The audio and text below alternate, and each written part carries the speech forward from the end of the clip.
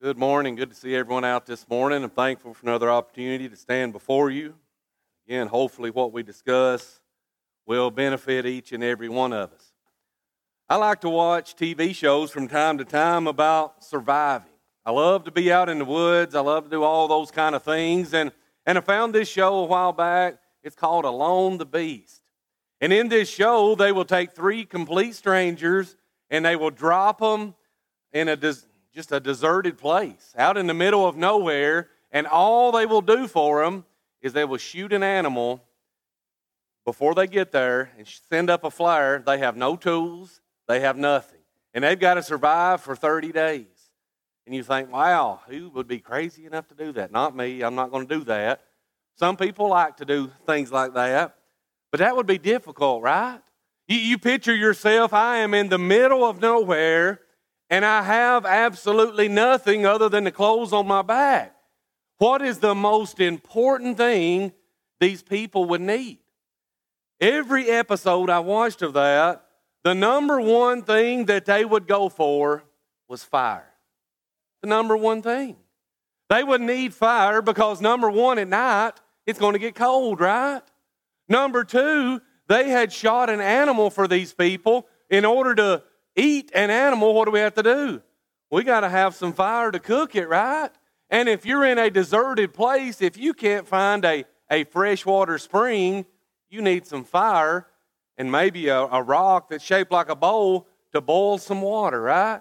You can't survive without fire. I want to take that and I want to look at us. What lights a fire under you? Now, I'm not talking about fire in the same way, but in essence, a fire is something maybe that motivates us. And we can't be pleasing to God without some fire within us. What lights a fire under you? Or maybe a better question, what are you passionate about in your life? Be honest about it to yourself. You don't have to answer me, but what are you passionate about? Some people are very passionate about politics, and they spend their life wanting to know more and more and more, and they'll watch CNN and Fox and I don't know what else, and they'll read the papers and they'll meet together. Every time they get together, they want to talk about it, and that's what you're passionate about. That's fine. Some people are very passionate about sports, right? And man, they will travel the country playing sports, and they'll spend immense amounts of money and time, and there's nothing that they won't do to make sure that themselves or their child is better at sports, and that's okay. Sports is a good thing. Some people are passionate about hunting or fishing or golfing or whatever it may be, and again, it's something that you really love to do, that you really love to talk about. It's something that motivates you in your life, something you look forward to in your life. But I want us to take and think about it more in a spiritual sense. Nothing wrong with all of those things except when they are exceeded and pushed too far and the others neglected. Nothing wrong with those things. But let's think about spiritual things. I want you to open your Bibles, if you would, to the book of Jeremiah. And you can open to chapter 20. Let's talk a little bit about Jeremiah. We find out in chapter 1 that God had sanctified him to be a prophet before he was ever born.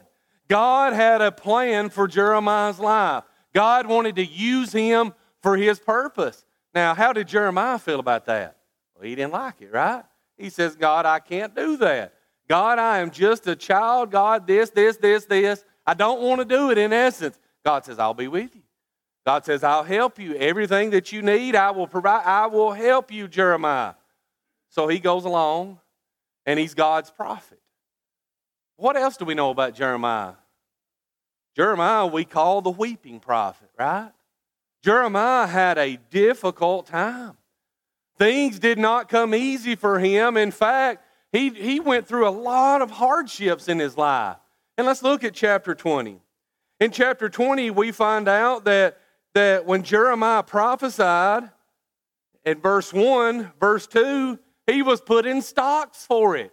Can you imagine that? You doing exactly what God had prepared for you to do, exactly what God had blessed you and been with you every step of the way to do. And when you do it, you get put in stocks for it. Well, the next day they let him out, and then Jeremiah goes back to work, and he continues to prophesy. But I want you to notice what he says in verse 7. He says, "O Lord, you induced me, and I was persuaded." Lord, you got me started in this, and you persuaded me, and I'm doing it. He says, "Lord, you are stronger than I, and you have prevailed over me." Lord, you've gotten your way. I'm doing what you want me to do. He says, "But I am in derision daily." He said, "Everyone mocks me." Can you imagine that? Every day of my life is difficult. Everybody I encounter, they mock me. They laugh at me. My life is tough. He says, "For when I spoke, I cried out. I shouted violence and plunder, because the word of the Lord was made to me a reproach and a derision daily." He says, I'm getting tired of doing this. I'm tired of my life. I'm tired of preaching. All it does is bring hardships on me. So Jeremiah decided, verse 9. He says, Then I said, I will not make mention of him, nor speak any more in his name. Now, let's stop a minute. What would you do if you were Jeremiah? What would you do? I want you to think about it. Would those 3 words describe Jeremiah at this point in his life? He was disappointed. God had prepared him to be this, and God had helped him to be this, and it's not what he thought it was going to be. Was he discouraged? Oh, definitely he was discouraged. He was so down. He felt like he had worked so hard, and he had put so much into it, and it wasn't doing any good. Most people didn't want to listen. They didn't want to hear what he had to say, so therefore he's frustrated. He's angry with God. And he says, I am going to quit. Have you ever been there? Be honest. You don't have to shake your head. You don't have to do anything, but be honest with yourself. Have you ever been there as a Christian? I have. There's been times in my life that I have been fed up. Dwight's been a preacher a long time. I bet he's going to do this a few times. Fed up. And you think, I just want to throw my hands up and I want to quit. I don't want to do it anymore. And you don't have to be a preacher to feel that way. You can be any Christian. Sometimes life just caves in on you and discourages you. And in essence, it puts out your fire. And that's where Jeremiah was at. He says, I can't do it. All of these things have piled upon me, and I can't do it. But you see, there was a problem. There was a problem with Jeremiah wanting to quit. He knew too much. In essence, he knew too much. He says, Lord, I want to throw my hands up. I don't want to preach anymore. I just want to quit doing what I'm doing. But there's a problem. He said, your word is in my heart like a burning fire, and it's shut up in my bones. And he says, I can't quit. I can't stop. I know what you have done for me. I know what you have prepared for me later on. I know everything that you would have me to do. And I understand, although I get frustrated and discouraged and disappointed and all of those other things, I know who you are, God, and therefore I cannot quit. Jeremiah had a burning fire within his heart. I want to ask you as a Christian, even though Jeremiah was disappointed and discouraged and frustrated, he still had a burning fire. He realized what the Word of God said, and that Word had been placed within his heart, and he could not contain it. He could not shut it out, shut it off. He couldn't do away with it. He says, I've got to continue. What about you as a Christian? Do you have a burning fire within your heart? That's a fair question, I think. I want us to look at something. Speaking of a burning fire, I want us to think, and I could go to the Old Testament with a lot of examples, but time will hinder us. Go to Acts chapter 2, and you don't have to go there. You know the story. When the day of Pentecost has fully come, and they were all with one accord in one room, and then the sound of a rushing mighty wind came in and filled the whole room. And what happened to these apostles? The Bible says they had a little tongue of fire on the top of their heads, right? Now I want you to picture this, if you will. These people are standing here and they look just like a candle. You ever thought about that? They look just like a candle because the Spirit of God was within them, and in essence, everybody knew they were on fire for the Lord. The Spirit of God can still be within us, not in the same way, but the Spirit of God through the Word can still operate on us, and the world should see us as a candle if we are on fire for the Lord. Jesus says you're a light of the world. You're a city set upon a hill. Same thing, right? Acts chapter 4, about verse 18, Peter and John are preaching, and man, these leaders, they don't like it, and they're bringing them in. They say, you can't do this, you can't do this, you can't do this. But you know what Peter said in verse 20 of Acts chapter 4? He says, we can't help but preach what we've seen and heard. It is like a burning fire within us, and we cannot stop. We have to be active for the Lord. It's something we've got to do. Paul said in Romans chapter 1, verse 14, I am a debtor, both to the Greeks and the barbarians, to the wise and the unwise. So as much as is in me, I'm ready to preach the gospel to you who are in Rome also. He said, I'm not ashamed of the gospel of Christ, for it is the power of God unto salvation to everyone who believes, to the Jew first and also to the Greek. Did you catch that? The Apostle Paul says, I feel like I am indebted to everybody. In other words, I've got a fire within me, and I can't stop it. I can't stop it. In fact, in 1 Corinthians chapter 9, beginning in verse 19, he said, I have made myself a servant to all men. Before that, he said, though I be free from all men, I've made myself a servant to all men. He says, verse 22, I've become all things to all men, that by all means I might save some. And he says, I do all of this for the gospel's sake. Paul, in essence, was saying, my fire is burning, and I can't stop doing what I'm doing. You think sometimes Paul wanted to quit? He was beaten how many times? He was shipwrecked how many times? He was stoned how many times? He was left for dead.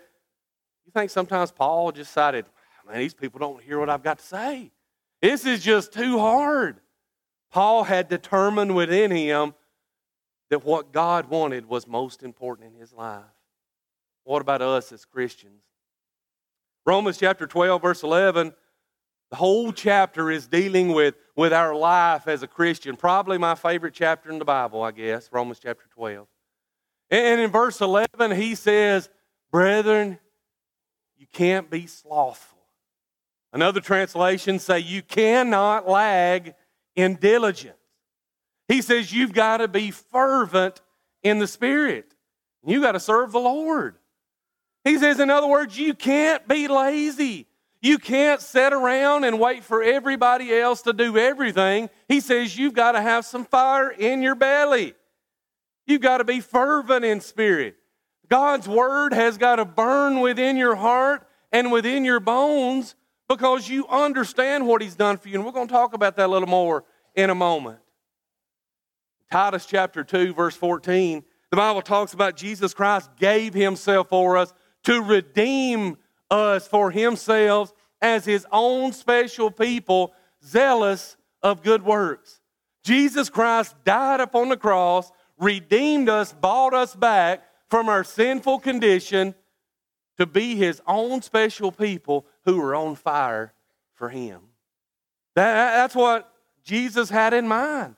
When all of this was accomplished, He wants you and I to have a fire burning within our bellies, our hearts, our bones, within our being. He wants us to be just like Jeremiah, that when we say we want to throw our hands up and quit, we have to say, I can't do that. I can't do that. I know what He did for me, and I know what I've got to continue to do. But here's the problem. Here's the problem. You've heard this. You've heard this many, many times. It is said, and I hope this is not true here. I really do. It is said that 90% of the work in congregations gets done by 10% of the people. You ever heard that? Sometimes, is that true? Listen, this morning I am the preacher at Willow Avenue. I'm not worried about anybody else right now, but right here. Is it true here that 90% of the work gets done by 10% of the people? I sure hope not. But I can't answer that. But you can. Which side of that are you on? Are you on the 90% that's only doing 10% of the work? Or are you on the 10% that's doing 90%? You got to think about that. In studying for this lesson, I read a statistic that blew my mind. And the more I thought about it, it's probably true. 95% of Christians have never converted one person. That's sobering, isn't it? 95% of Christians have never converted one person in their life. Wow. What happened? We just said that, man, we got to have a fire within us. We just said that we're God's own special people and we're zealous of good works. We just said the Bible says we can't lag in diligence, but we got to be fervent in spirit. Surely those things aren't true, right? I think sometimes this is what happens, and I don't understand this picture and all those symbols, but I picked the picture for the reason. Sometimes we have been on fire maybe at a point in our life, but it seems that fire has burned out. Or maybe that fire was in our past, and now it's behind us. Maybe we are just smoldering a little bit. Maybe there's a little smoke. Maybe there's a little heat. And maybe it could be that the fire is just out. I don't know. But I think it is a question that we've got to answer ourselves. And again, don't look everywhere else. Look right here. Look in your own pew. I'm looking right here at this pulpit. The lesson starts behind me. Think about my life. Is my fire burning?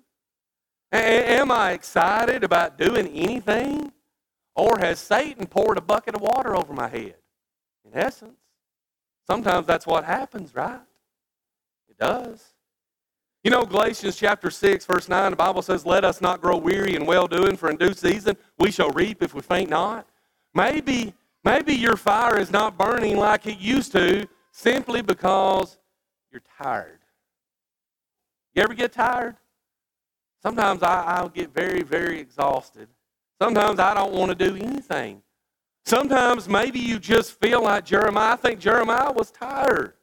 I think he was just extremely tired of just all the negativity, all the complaining, all the people just not wanting to listen to anything he had to say. He was just tired. He was weary. Maybe you don't think it's worth it. I've heard people in the church say that before. I just don't know if it's worth it anymore being a Christian. I don't know if, this whole thing, is it really going to pay off? I had the opportunity last weekend. Heather and I went on a trip, and I love to hike, so I hiked all the way to the top of Grandfather Mountain. It was hard. It was difficult. I climbed and climbed and climbed. And when you get to the top, on a clear day, you can see 80 miles, they say. When I got to the top, I could see 50 feet. It was that foggy. So, you work and you work and you work and you get to the top and you think, man, here's the payout. No. And maybe sometimes that's how Christianity is.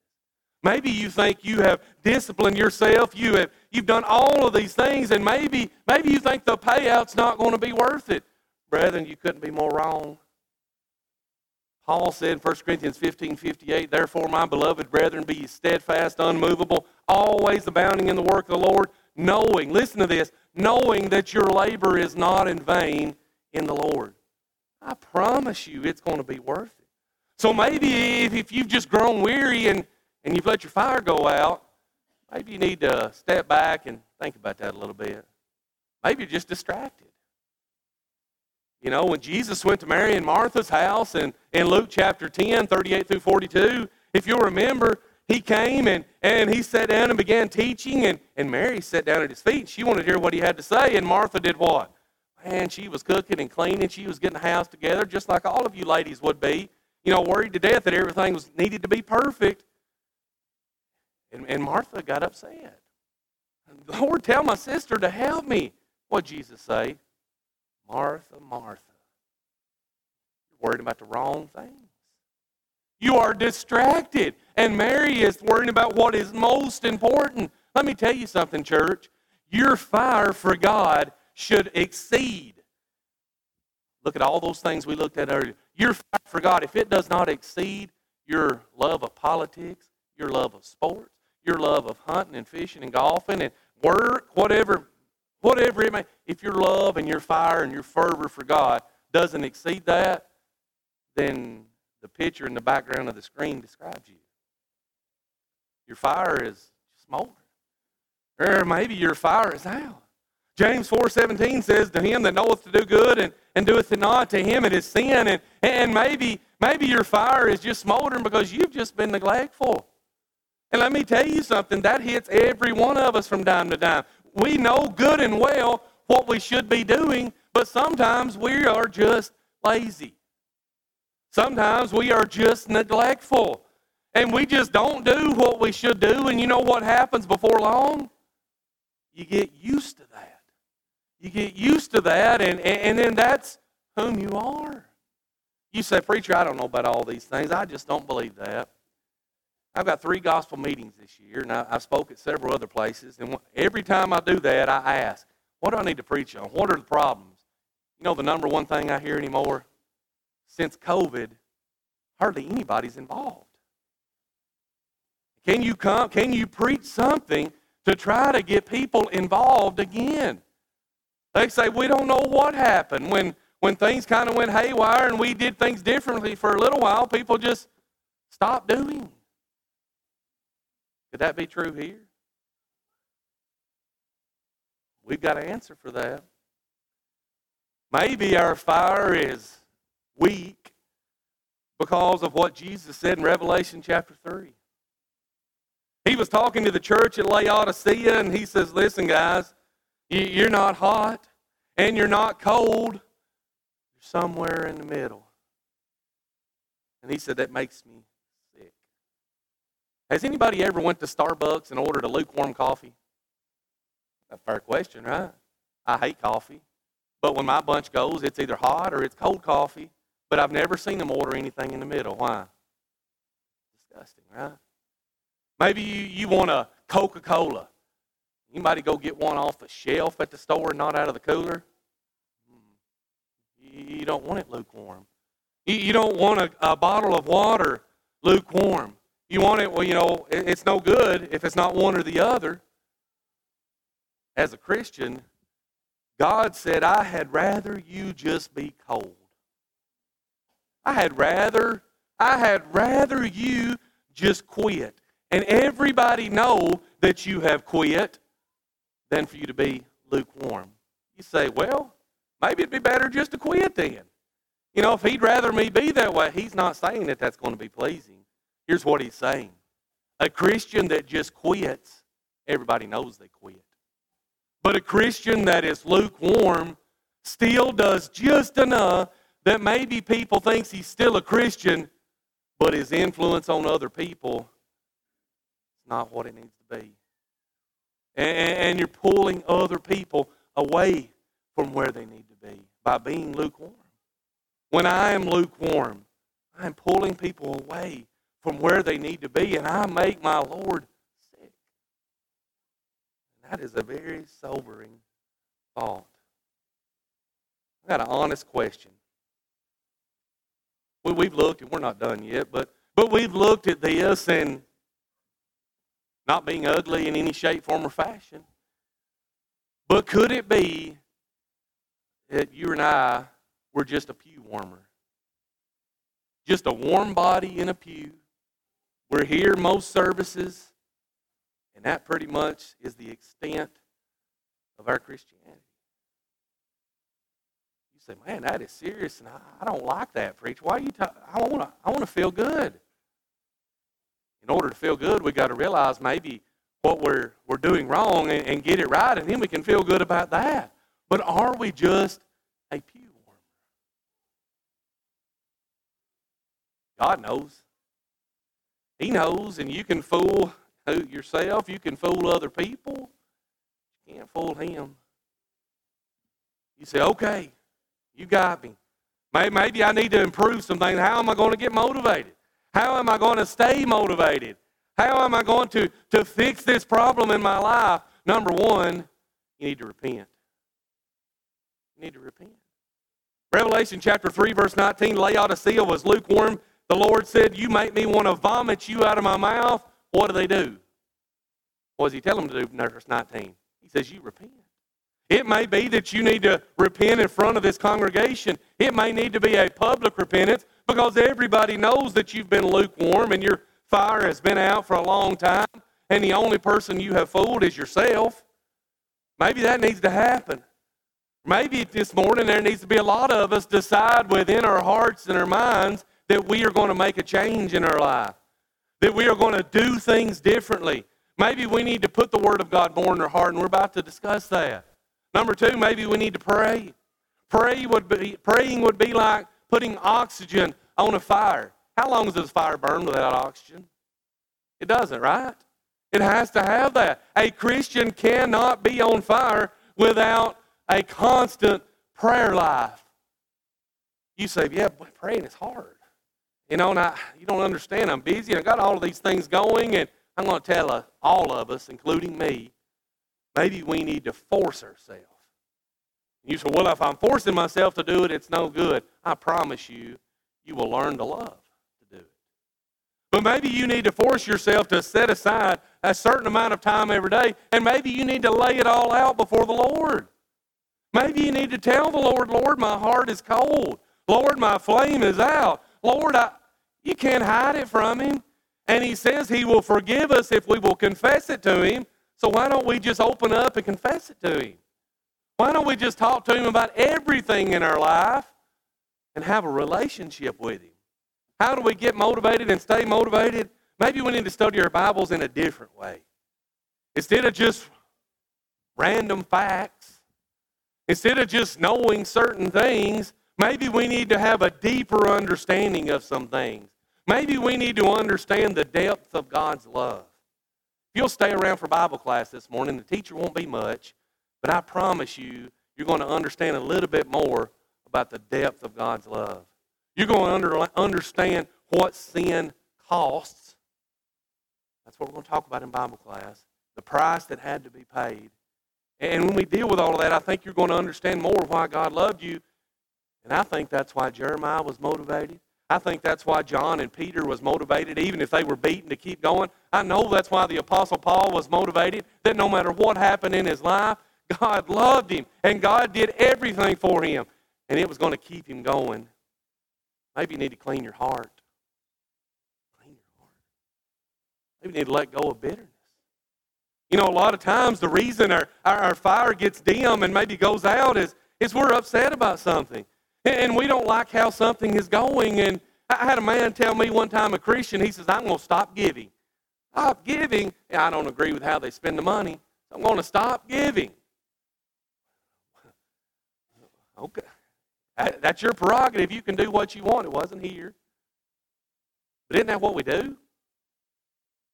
If it's not going to be how I want it to be, I'm taking my ball and going home, right? Do we treat the church the same way? If there's a decision the elders don't like, or just anything here that we don't necessarily like or agree with, sometimes what we do is we shut down. We shut down. And we become that lukewarm body. We become a pew warmer. Shouldn't be that. The last suggestion I have for us to get motivated and stay motivated is be useful. Brethren, do you realize there is more than enough work here at Willow Avenue for everybody to be a part of? Realize that. Do you realize that we have a lot of classes that need a lot of teachers? And John's going to talk about this in a moment, but there's a new thing here that now we've got to have 2 people in every classroom if they're 18 and under.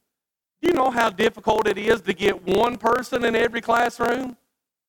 Can you imagine how difficult it's going to be to get 2 people in every classroom?